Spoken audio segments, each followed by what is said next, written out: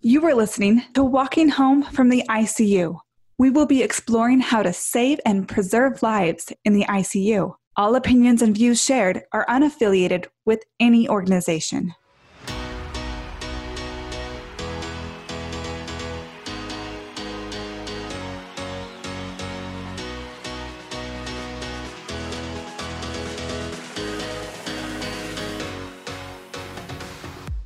This episode is really important, but maybe a lot, so I hope to make this somewhat cohesive. We're going to be exploring a powerful case study that is full of important principles.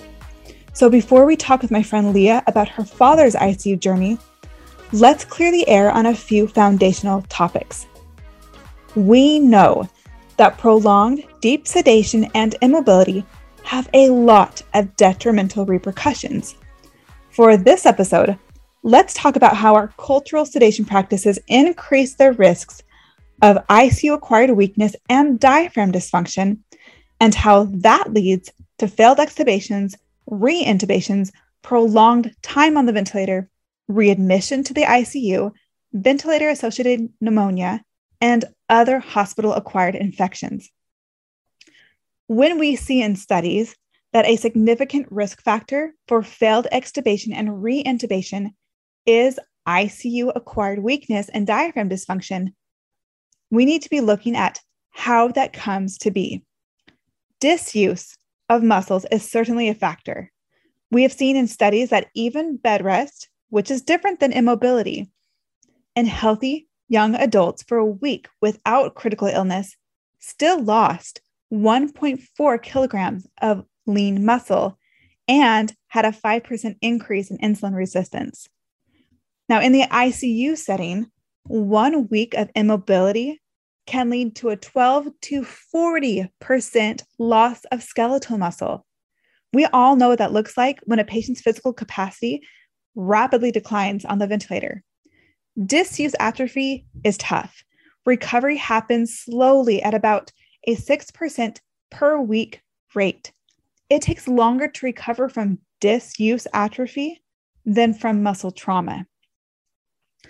So ICU-acquired weakness can be caused by unavoidable conditions, such as septic shock, but can also be caused by or exacerbated by factors that are often avoidable, such as malnutrition, sedation use, vasopressor use, hyperglycemia, and prolonged time on the ventilator.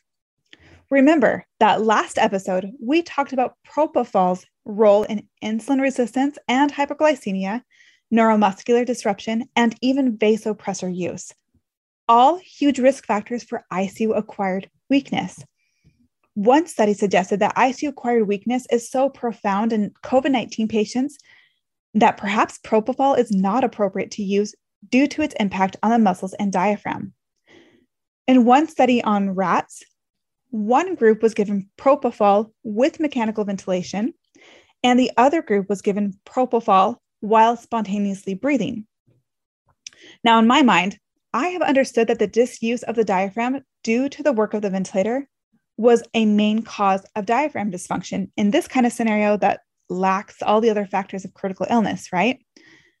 Yet, surprisingly, both concluded with about the same level of diaphragm dysfunction, which makes a suspicious case for propofol's independent adverse effect on the diaphragm. Right? Blew my mind as well. And of note, on a similar study done evaluating midazolam's impact on the diaphragm, it was shown to have a possibly even worse impact on the diaphragm.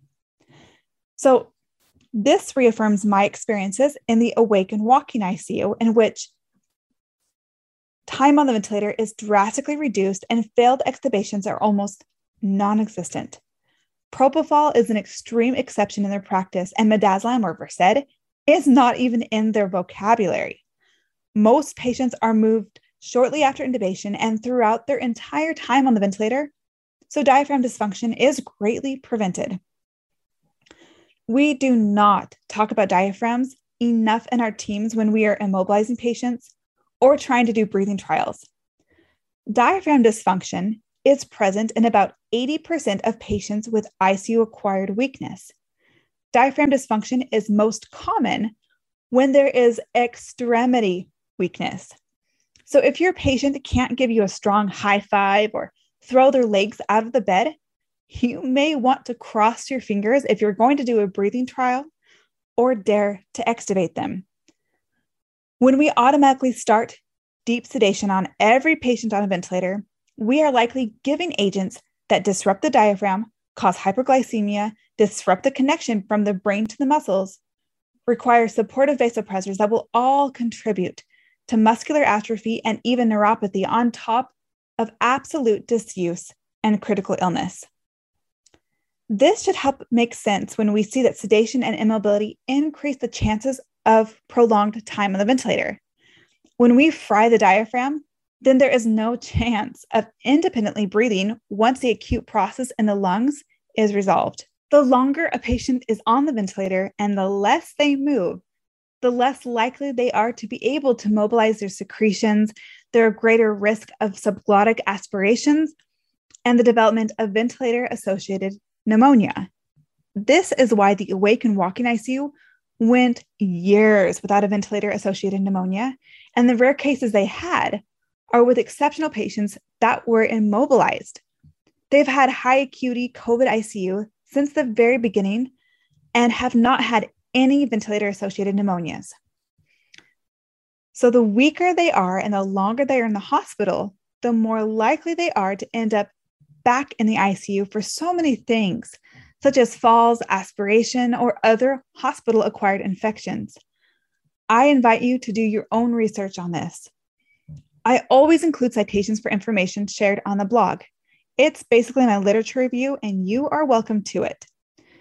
So now that we're all on the same page about how all of this is connected, let's dive into a sobering story told by an ICU survivor's daughter, Leah.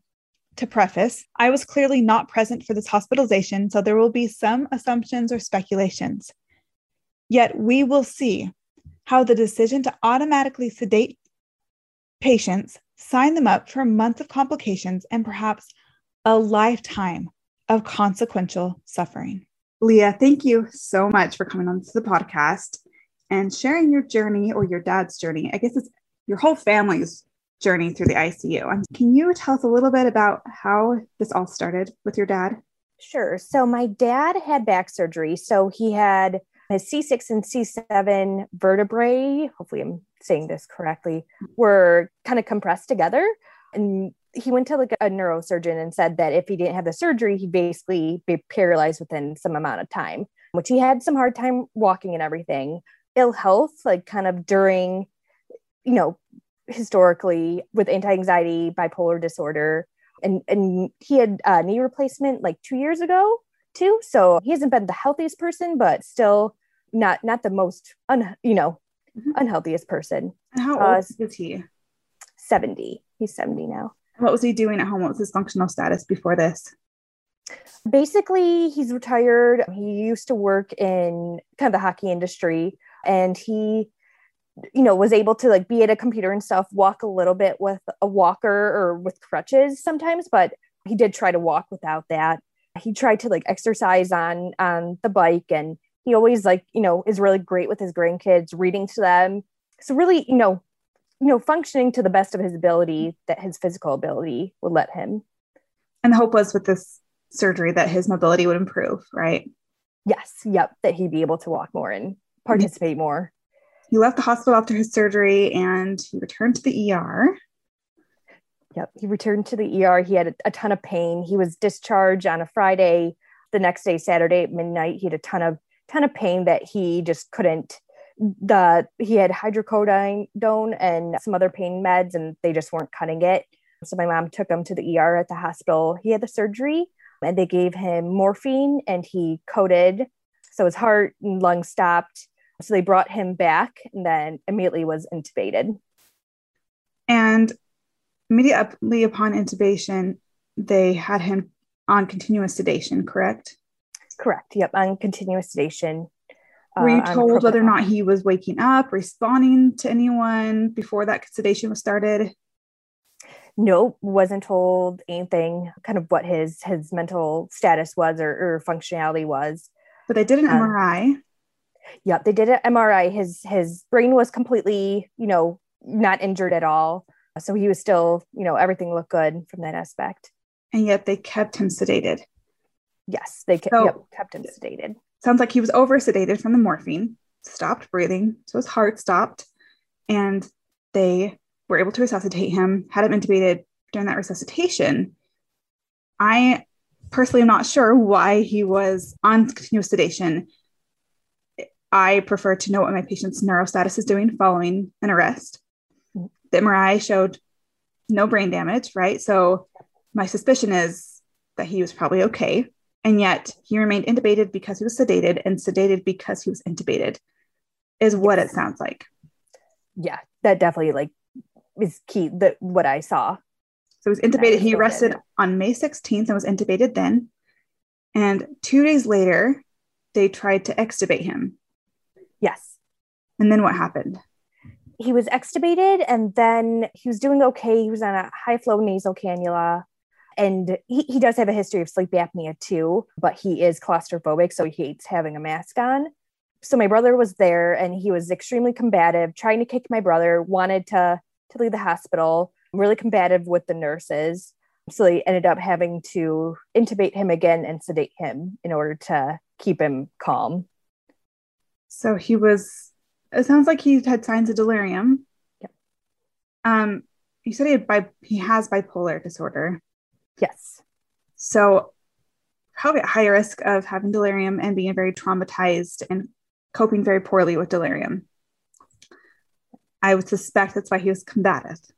Yes. Oh, yeah. And so the 16th he arrested, the 18th he's extubated.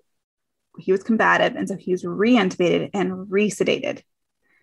On the 20th, then what happened? So they ended up extubating him again.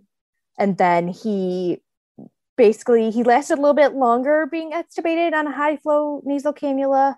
But I remember going in there to visit him, and he was cranky and told me to go away, which isn't not really his personality either. I had to have restraints on. And then during that night, after I'd seen him in the evening, that night he had to be re-intubated because he was being too combative again and agitated. And he was on high flow nasal cannula. Did they express concerns about his oxygenation?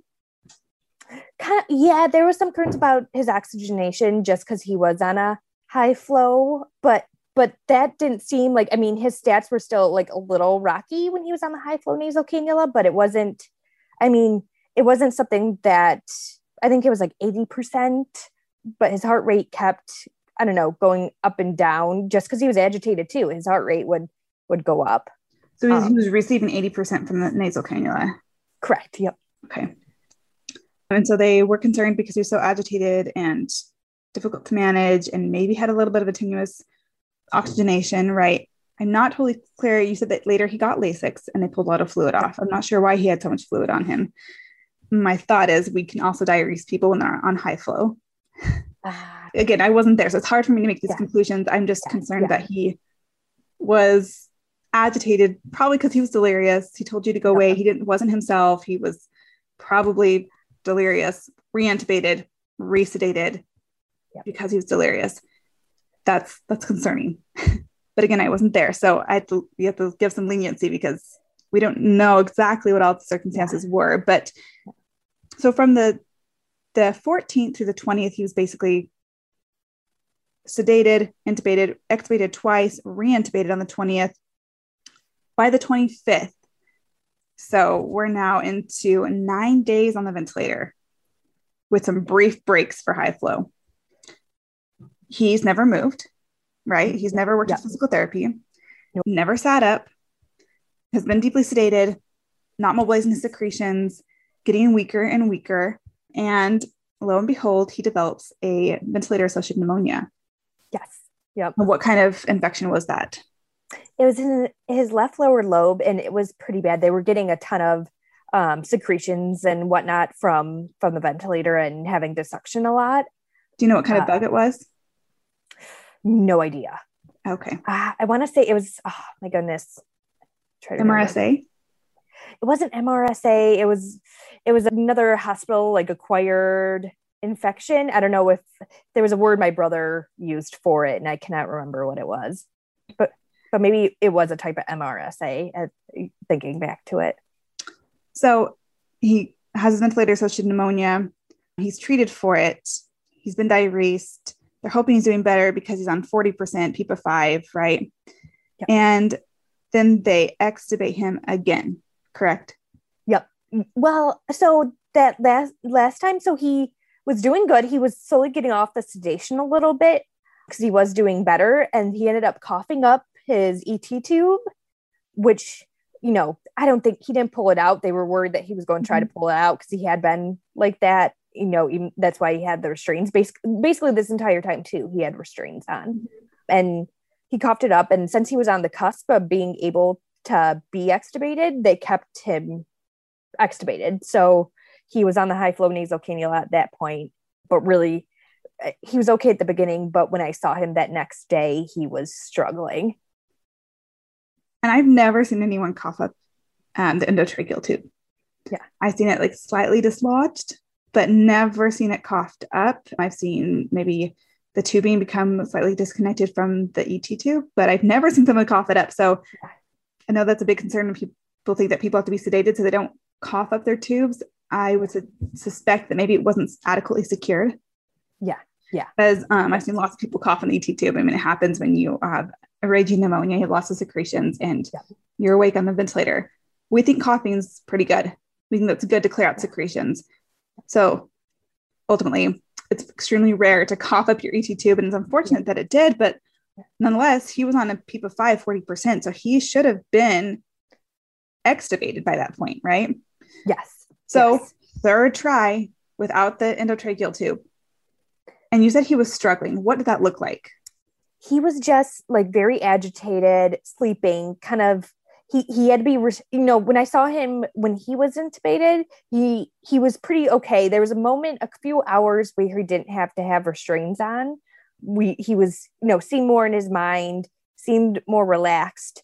But then when I saw him, when he was on the high flow nasal cannula, he had to have the little puffs on his wrists because he kept trying to rub off the nasal cannula, and had to be restrained again, and just like super agitated.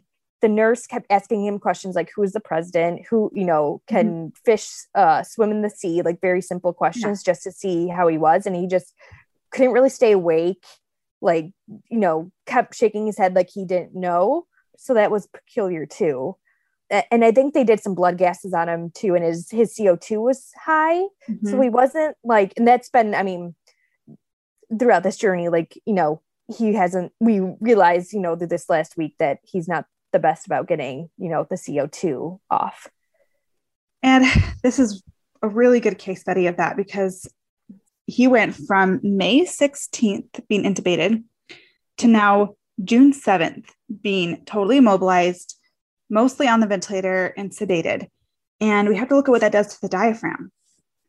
When we don't use the diaphragm to breathe or to sit up or to walk, the diaphragm atrophies and can become paralyzed.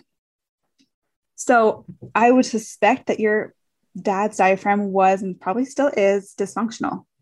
Yeah. So though his lungs were fine enough to have low oxygen setting, low PEEP setting, his diaphragm still couldn't drop and expand the lungs enough to have adequate ventilation. And so he was likely taking more shallow breaths. He was delirious. He's probably a little oversedated still. Or he was becoming more lethargic because his CO2 was rising, because he was not able to breathe that off because of dysfunctional diaphragm. And so all this plays into this big picture of these statistics that we have showing that patients that are deeply sedated and immobilized for extended periods of time, like your dad, are at higher risk of being re-intubated. Even once the lungs are better, if the diaphragm can't work, you can't breathe. Yeah. You said once that when he was extubated, he was saying, I can't breathe. Yep.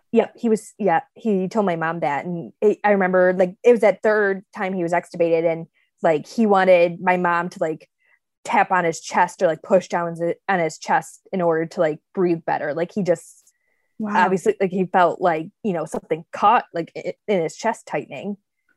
And the only thing I've never experienced that. but I would liken it to having someone laying on your upper abdomen or on your chest, and you get panicked and you start getting agitated, and you say, because you can't drop your diaphragm, you can't breathe in these little shallow breaths. No one is comfortable with that.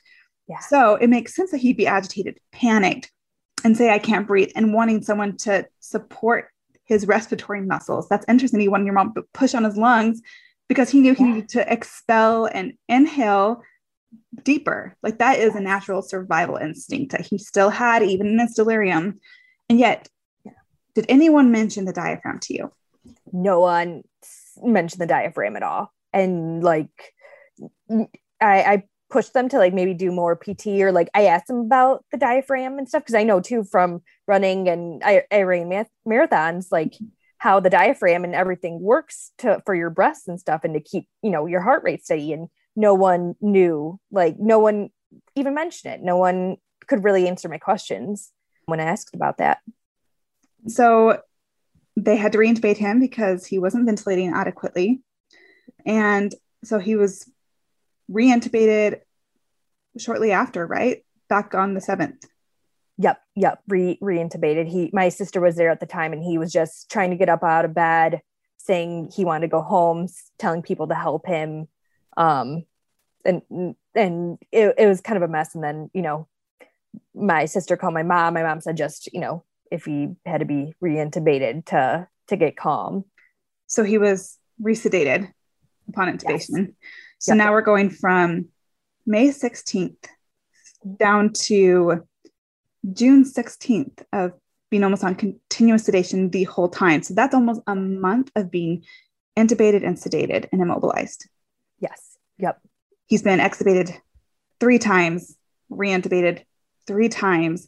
And you reached out to me, I think 10 days after he had been intubated, right? Yes. And that's, I think, when you started advocating for physical therapy to work with him and to keep moving. And my goal was for him to avoid a tracheostomy, because this was all related to weakness. Yep. And what was the response when you would request physical therapy and that the team get him moving to avoid a tracheostomy? Basically that they didn't have enough resources to get him up and moving, and they just didn't have the time to get him going. Because I was asking, like, can we just get him up and, you know, dangling his feet at the end of the bed, or maybe just sitting in a chair? And they just said they didn't have resources, and there wasn't enough like physical therapists or occupational therapists to, you know, come that often for that entire, you know, floor of patients. There's only like, in PT would only come like every other day too. So like I couldn't even get them there every day. So do you think it was normal that you would request that someone on a ventilator work with physical therapy? Were they confused by that at all? They seemed confused about it. They were just like, no, like that's not how it works, or didn't like make sense to them when I was asking about it. Every hospital, every unit has their own culture. And so it sounds like this might be a team that doesn't usually work with patients until they're extubated. Yep. Yeah, exactly. They, you know, extubated or with the trach, and, you know, then they go to LTAC. And we talk about don't have time, right? Yeah. How much time was consumed? How much work was it to have your dad deeply sedated and intubated for maybe almost a month longer than he should have been? I mean, most patients that they're over sedated and they arrest, we catch them right away. Maybe they're intubated for that moment, but we let them wake up. I mean, the point was that they were over sedated. So why would we keep sedating them and keep taking away the respiratory drive that caused them to arrest in the first place? So theoretically, if he had been allowed to wake up right after his arrest and he didn't have brain damage, and then we don't give him delirium, that would have spared potentially another 3-4 weeks of being intubated and sedated. Yeah. Or even at some point, if someone had just said, let's keep his muscles strong, that would have spared so much time, effort, work. So when we say we don't have time to mobilize patients, I feel like, how can we afford not to? Yeah. Everything has been deeply impacted by those first choices upon your dad's admittance to the ER and to the ICU. Everything impacted where he ended up. So of course he gets a tracheostomy on June 15th. finally turned off his Precedex on June 16th and moved him to the step down. And it sounds like he had just had a terrible time. They placed the peg tube, it got dislodged. He had an ileus, which your chances of having ileus when you're deeply sedated, immobilized, probably on a fentanyl drip and narcotics, your chances of having ileus greatly increase. And I keep hearing about these COVID patients and all these patients having ileuses. We probably cause it, if not greatly contribute to it. And so your poor dad has been vomiting, having a peg tube dislodged, and then he gets shipped off to LTAC. Yep. He kind of had like some transition where he was in the step down, had to go back to the MICU because of the peg tube getting dislodged. So had to go into emergency surgery at like 3 a.m. for that. Then, got, medically stable in the MICU, and then went back to the step down. And then once he was, after like 24 hours of being stable, even maybe it was even less than that, maybe 12 hours, they said, you're ready for LTAC. And my mom was awesome. She was an advocate for him. Like, he's not ready, like keep him just another day. And they basically told us we didn't have a choice. Like, he had to go to LTAC. They were, no one wants an LTAC patient. They're just tired of the chronic care, all the recovery stuff that they're not interested in the ICU. He was treated for antibiotics for the peg tube dislodgement. And so we could have potentially had an infection, another hospital-acquired infection. So that's 2 hospital-acquired infections, which are extremely expensive for hospitals. Again, weeks longer because of all of these complications. Right now I'm working through a lot of the financial pictures of things. And when we say we don't have enough money to hire more physical therapists or money to adequately staff or educate the teams, we are costing the hospital so much money and the patients so much money by allowing this whole scenario to unfold where we cause these complications and we're just patching up and trying to fix everything that we've caused. And then he goes to LTAC, and most of us from the ICU, we don't really know what LTACs are like. So what has your dad's journey in the LTAC been since then? So he went there, and first he couldn't get a private room. He had to be in another room with someone, which I understand that does happen, but knowing my dad with his, anxiety, depression, that sort of thing, that he'd just be extremely uncomfortable there. So he was there for probably 12 hours. And my mom pushed for him to get a private room. So the next day he was able to get into a private room. And then the staff there have been pretty good, but I mean, it's a high nurse to patient ratio. Each nurse has 5 patients. Most of these patients are on ventilators. So I can't imagine having to take care of that many patients that are pretty ill. Deconditioned, completely helpless and dependent on nursing care. Yeah, exactly. And I mean, it's been good that they, physical therapists, occupational therapists, they come more often. So that's good. But he still had episodes of vomiting just from the peg tube. And just they first thought he had a bowel obstruction from the vomiting, but turned out that, they did a CT scan, his stomach, everything was completely fine. So then they ruled it out that maybe he just wasn't tolerating what they were giving him through the peg tube. And I'm like, this is crazy. So then I'm wondering what ingredients are in, what he was getting through his peg tube, because he is a pretty sensitive and he has a wheat allergy. Mm-hmm. I always thought he had celiac disease just because I'm gluten intolerant. And I thought maybe having his wheat allergy, he might have that too. So I'm wondering if there's gluten in, right, or wheat in that, what they were giving him. So tube feeds are rough. I mean, they're not what our bodies are used to. So it's a whole nother shock to the body to have tube feeds for now weeks, where he may have been able to just walk away and start eating shortly after his cardiac arrest, or his respiratory arrest rather. And they have been trying to put him on a trach mask, right? Trying to get him stronger so that he can breathe on his own. And what keeps happening?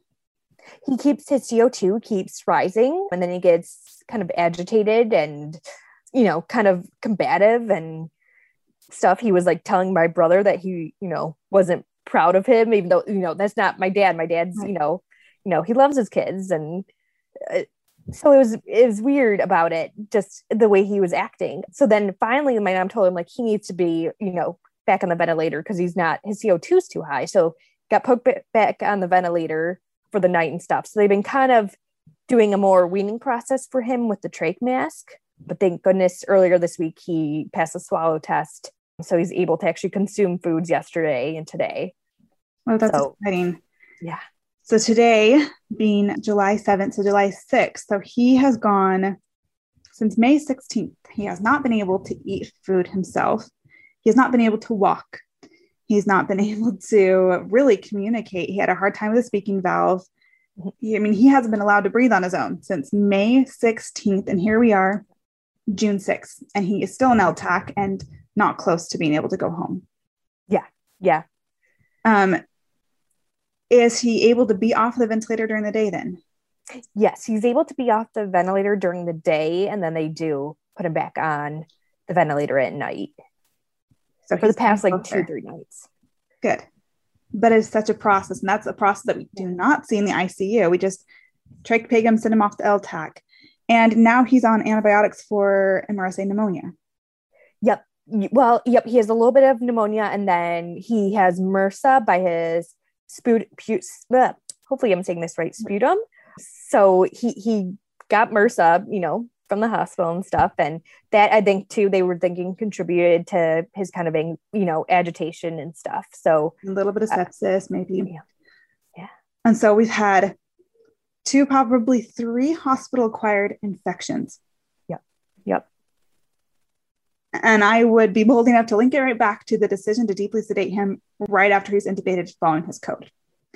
Instead of letting him wake up after intubation and seeing what his neuro status was, the choice was made out of habit to deeply sedate him because he's on a ventilator, which led him to have delirium and to fail extubation the days following that, which led him to be re-intubated, which made him weaker and to fail his sequential extubations.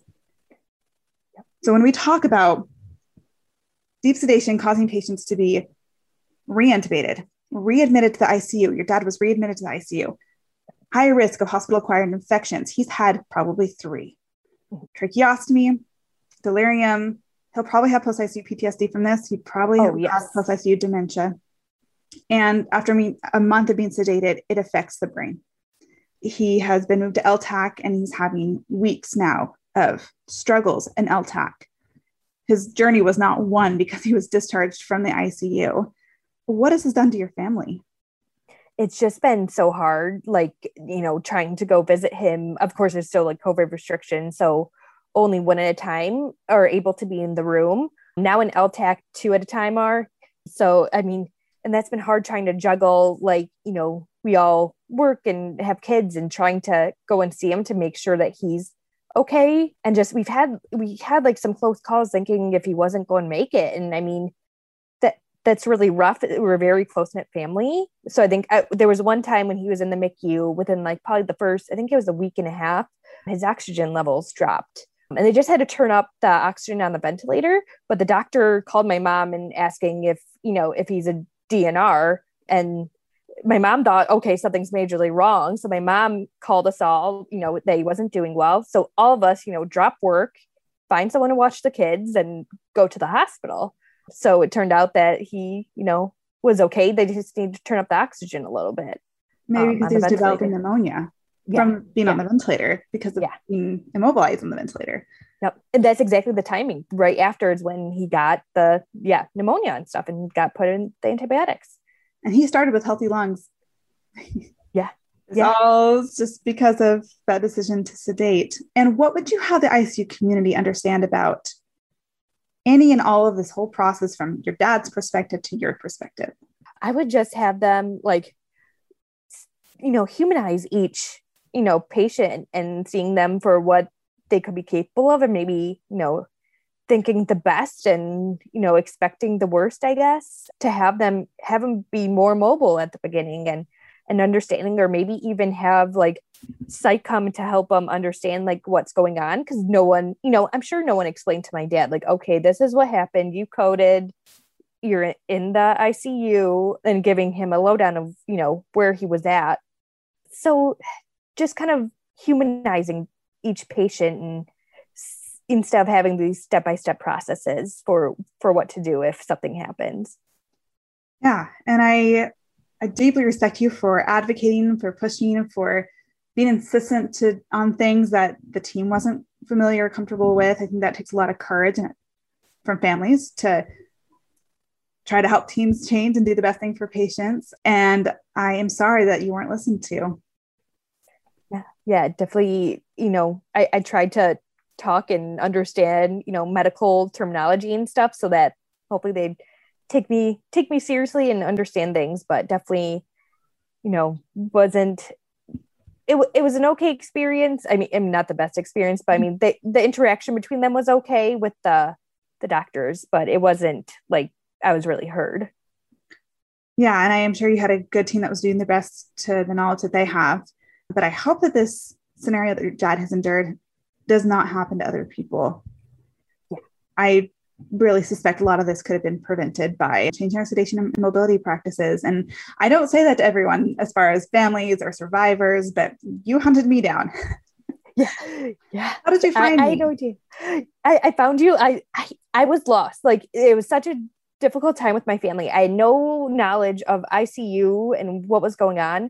So I tried to, find a podcast that, I could listen to while I work so I could try to understand things better. So I found your podcast, Walking Home from the ICU, and started listening and realized some of the things that you were talking about, we were experiencing as, family and, my dad's a patient. So I reached out to you on Instagram just to get your insight because I felt lost and I felt like the doctors weren't explaining things. So I'm like, I need someone to help, me understand like what's going on here.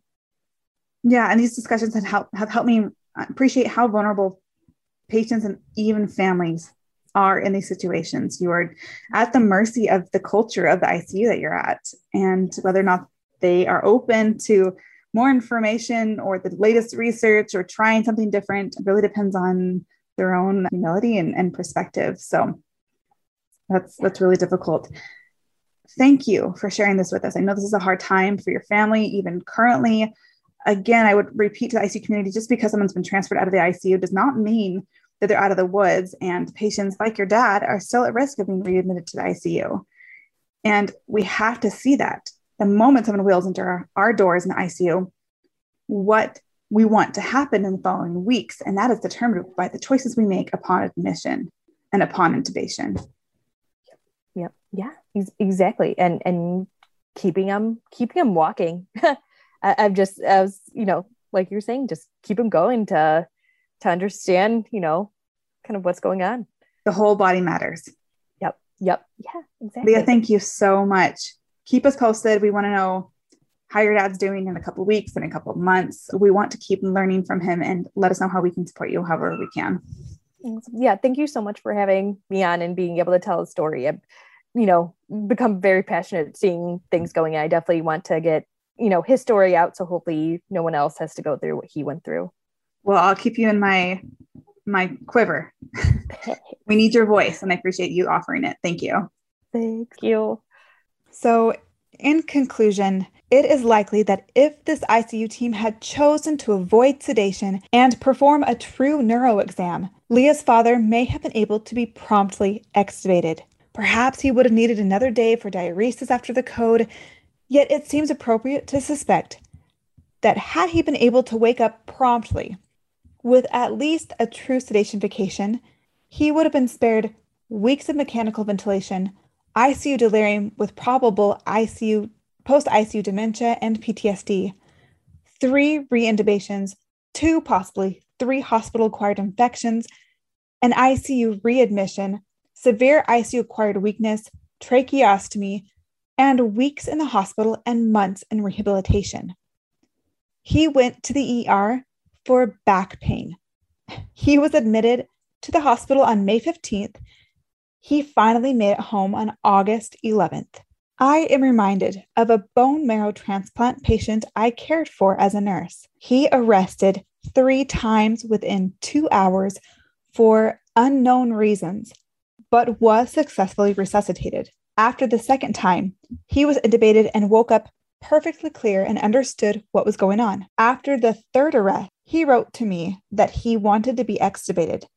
I told him our concerns about his abrupt arrests for unknown reasons, and he said that he was sore, tired, and understood that he could die, and requested that if it occurred again, He did not want to be brought back. He was really just in pain from compressions and was hating the bed and wanted to go on a walk.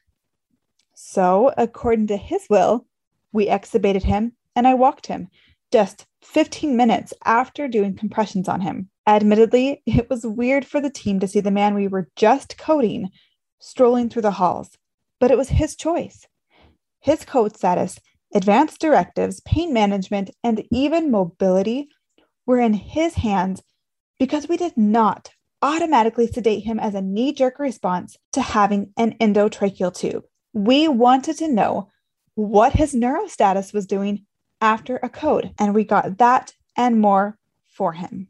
So before you fall back to autopilot to routinely order or give that milk of amnesia, please pause and sincerely question the necessity of it. Have you assessed their neurostatus? Did you ask the patient or the family about their preferences? Were you transparent with them about the risks involved with deep sedation and immobility? Have you tried to treat the root cause of any anxiety or agitation, or is your team subconsciously wanting to mask it? Is their silence worth their suffering? Imagine where they will be tomorrow, in a few days, in a few weeks, in a few months. You, in that moment, have the power to greatly influence their destiny. Choose wisely. If you want to join in on the conversation, leave a voicemail at 801-784-0472 or reach out to me on Twitter.